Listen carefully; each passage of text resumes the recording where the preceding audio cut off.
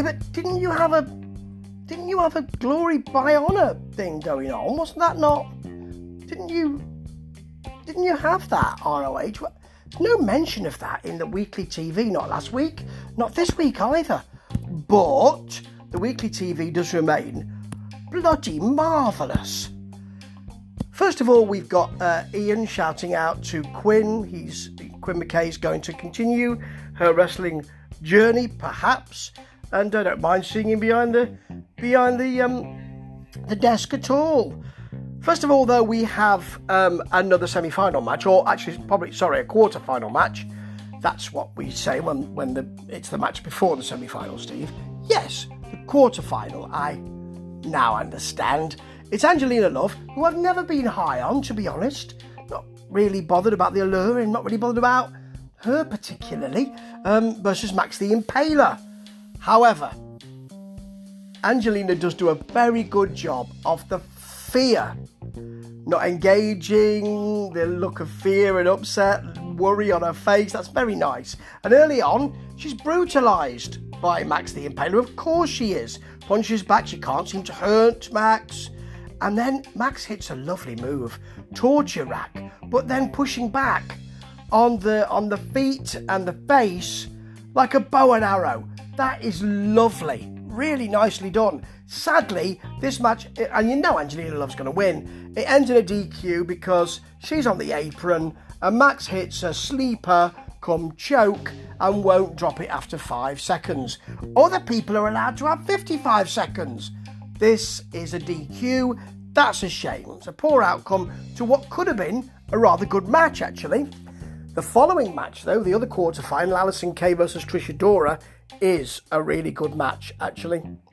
They're hard-hitting. So a great head scissors from Trish Adora. She works on the arm. And when Allysin Kay comes back, there are chops and more meat and potatoes offense until there's a great Allysin Kay suplex and a sleeper, which is really cinched in. Adora has to roll to the ropes for that. And it's a real pick 'em fight, really. I'm not quite sure who's going to get this. Both of them deserve it, but Trish Adora gets it by hitting her version of the lariat. They've both got one out of nowhere.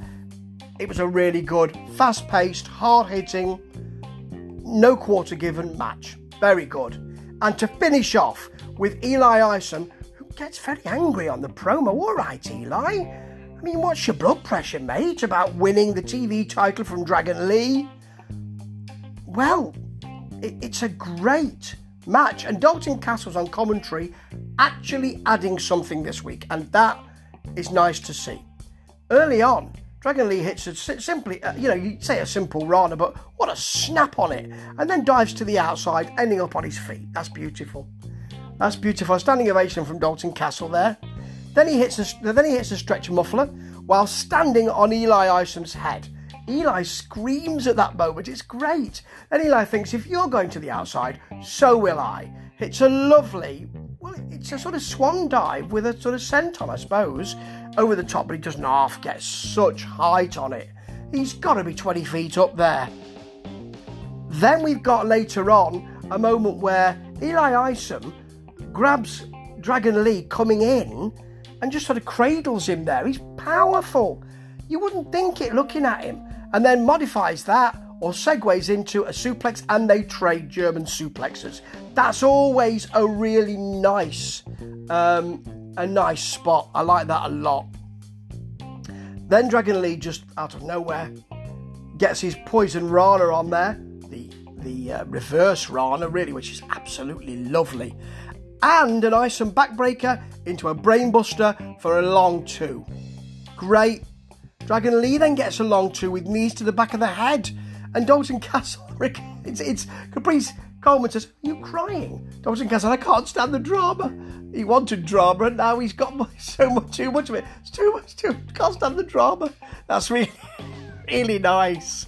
And then Isom hits his finisher and he gets a long 2. They're so excited on commentary, and this is one of the features of Riccaboni and Coleman. They say, hit it again. But they're both virtually out on their feet. Dragon Lee's the one to really reach deep He gets the drive-by knee for the pin. And Dalton Castle said, I'd love to stay and chat with you, but that's taken a lot out of me, that match. I've got to go. And I'm not surprised, because that was a fabulous piece of work. Real psychology. As Coleman said towards the end, I believe in Eli Isom. I did too. I thought he might win this. Going in, I thought they're not going to take this away from Dragon Lee. He only won it back recently, but they've done it before. And Isom would be a good hand. I thought he might get it. They traded great moves. It was tough. The moves were fabulous. There was real psychology here. There was a real underdog and nefarious heel who wasn't nefarious in this match. The code of honour was adhered to at the end. You don't often get that from Dragon Lee, as Ian Riccaboni said. And there was real respect on both sides for really good wrestling. What a way to end this great edition of ROH TV. And with NJPW, this is the best wrestling you're going to see anywhere. Ta-ta.